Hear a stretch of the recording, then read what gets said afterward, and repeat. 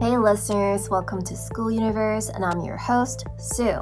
So last week we talked about creating a solid resume. This week we're going to talk about what it takes to ace that interview. If you haven't done or known your self-assessment, I highly recommend that you listen to our previous episode first.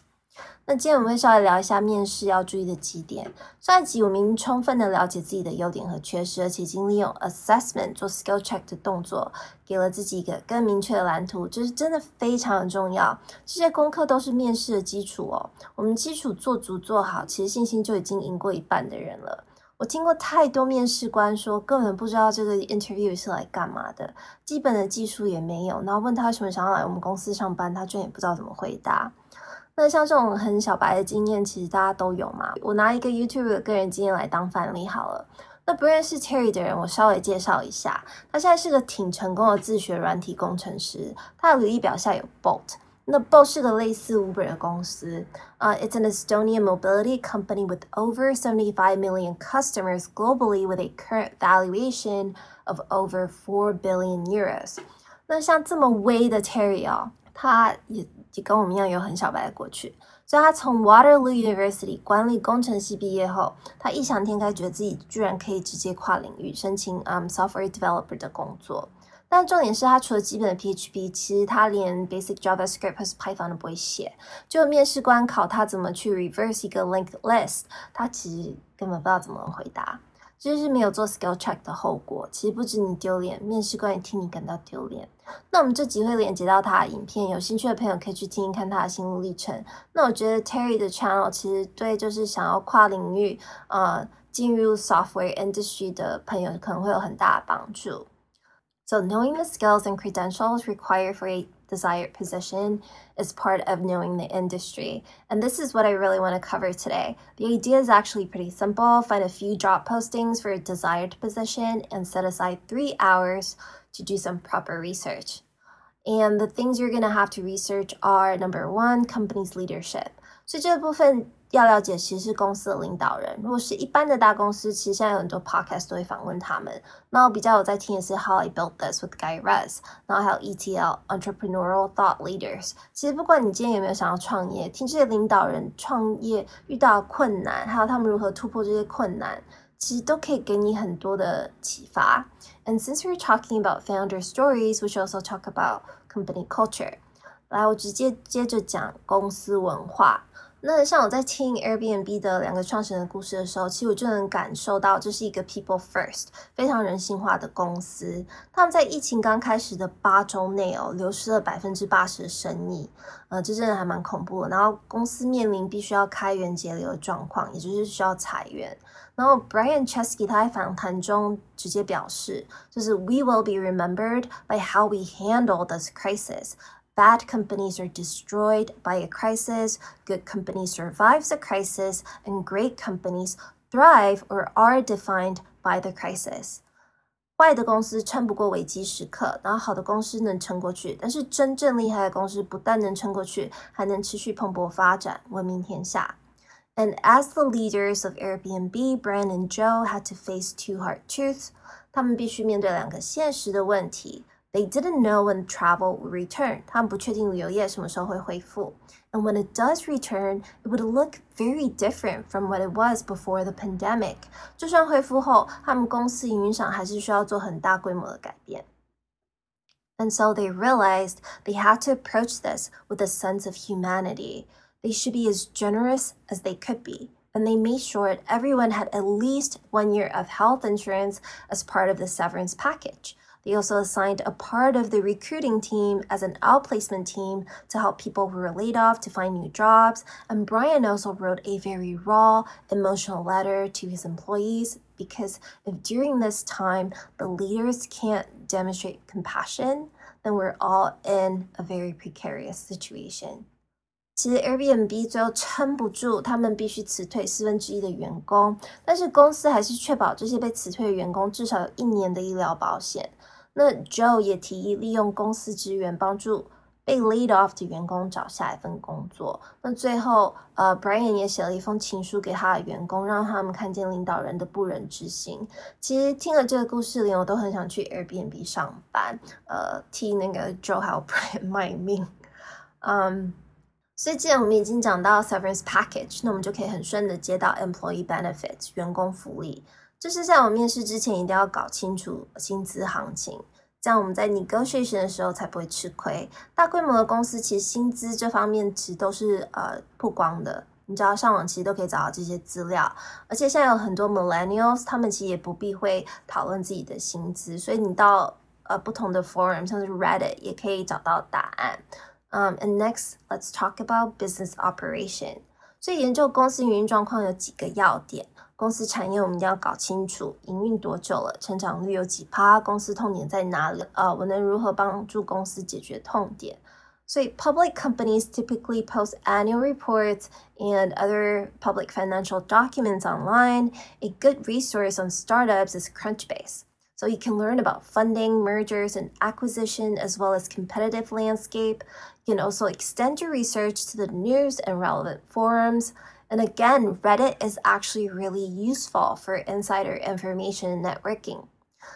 其实我为什么一直在讲 Reddit？Coinbase 的 founder, Coinbase 的创始人 Brian Armstrong， 他其实是在 Reddit 找到他的 partner Fred Ursom。So look out for anything that will help you answer questions about the industry and how the company you're researching could pull ahead or maintain its lead. 然后我们所有的研究都做完之后，我们要问自己2个 why。第一个 why 是 Why do you want to work for this company？ 我为什么还想要去这家公司上班？那第二个 why 是 Why should this company hire you？ 我能说服对方给我这个机会吗？如果到这里你还是信心满满，那你就可以把履历表投出去，然后等待面试通知。那至于面试的部分，我喜欢把它当成像是上餐馆吃晚餐，可以分前菜问题、主食问题还有甜点问题。那最基本的前菜问题就是 Tell me a little bit about yourself， 然后重点是 a little bit， 所以你的答案要简洁有力。你可以稍微介绍自己的工作经验能力，还有为什么想要到面试公司上班。那最基本的格式就是 past, present, and future。Past 的话，你可以直接讲说 I've always been passionate about a specific subject, and I started working as a job position at whichever company. And during my time with this particular company, I learned skill number 1 and skill number 2. And with these combined skills, I found my job at your current company. So I currently work at, your current company.And then you can go on to list your accomplishment statements from exercise number 1. And from here, you can go on to the future. So I've really enjoyed, again, you can take your answers from exercise number 2 and then exercise number 3 from last week and go on to say, I'm especially interested in bringing the experience I've gained to the team at the company you're applying for. 主菜的问题的话，最常听到就是 What are some of your weaknesses? Tell me about experience where you failed. 然后这些问题其实要看的就是你的 evolutionary skills 进化能力，你是否能准确分析一项企划的失败因素，并且吸取教训，然后去更新你的工作模式。然后有时候如果你是要应征就是 senior 或是 managerial positions 的话，他们也会问到 stretch goal。stretch goal 就是困难重重的目标。然后这题主要是要看你的 problem solving skills 还有你的 strength of character。然后在这里你的回答要至少有两个难题，然后你要解释说你是如何有效的处理这些突发状况，然后在时间期限内完成计划目标。最后我们就有甜点问题。So is there anything you would like to know? This is a question you can use to get to know the day-to-day specifics for the position you're applying for. 那上周我有聊到 behavioral psychologist Grace Lauren， 她的研究指出，其实work-life satisfaction 跟替什么样的公司工作其实不是最重要的，最重要的是你喜不喜欢这份工作的细节和内容。所以在这里我们一定要把握机会问清楚。因为其实到这里他们面试你就已经结束了，其实是换你去面试这家公司，所以你一定要准备好问题哈。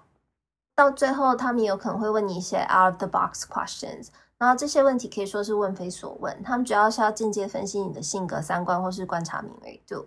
然后像有可能会被问到就是 What's the funniest thing that happened to you lately？ 你最近有什么有趣的事情发生吗？那这题可以说是一个陷阱题，因为如果你答得太超过 or too crass， 可能就会让人觉得你的专业度不足。但是如果你答 I can't think of anything， 因为显得你很不懂的商业沟通技巧。其实商业沟通技巧里面有一招叫讲笑话，面试的情况最好准备3-4个一般场合都能用上的 funny stories。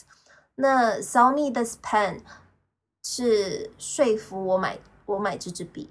那这题也是要考沟通能力的其中一项，就是 persuasion skills。你能不能明确的抓到顾客需求，并且让他们知道，并且让他们想要买这支笔。有时候他们也会问一些比较俏皮的问题，像 What's your spirit animal？ 你的灵性动物是什么？这题答得好的话，其实可以让对方看得出你的深度。Learning to create a solid resume and prepare for an interview can really help you better understand your strengths and weaknesses as a communicator. And there are 4 communication competencies employers are looking for. Number 1 is written communication. This is something they look for in your resume and your email exchange with them. 所以这方面就是看你的履表还有你写的 email， 所以 email 不要有错字，然后也不要有奇怪的文法。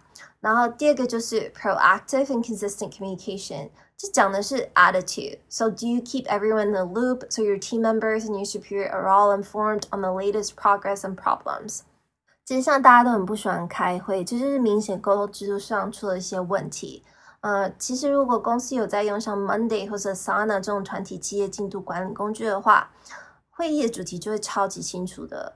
而且像 Agile Management 的系统里面就有所谓的 Daily Meets， 那这些 Daily Meets 的小会议通常简洁有力，不会超过15分钟。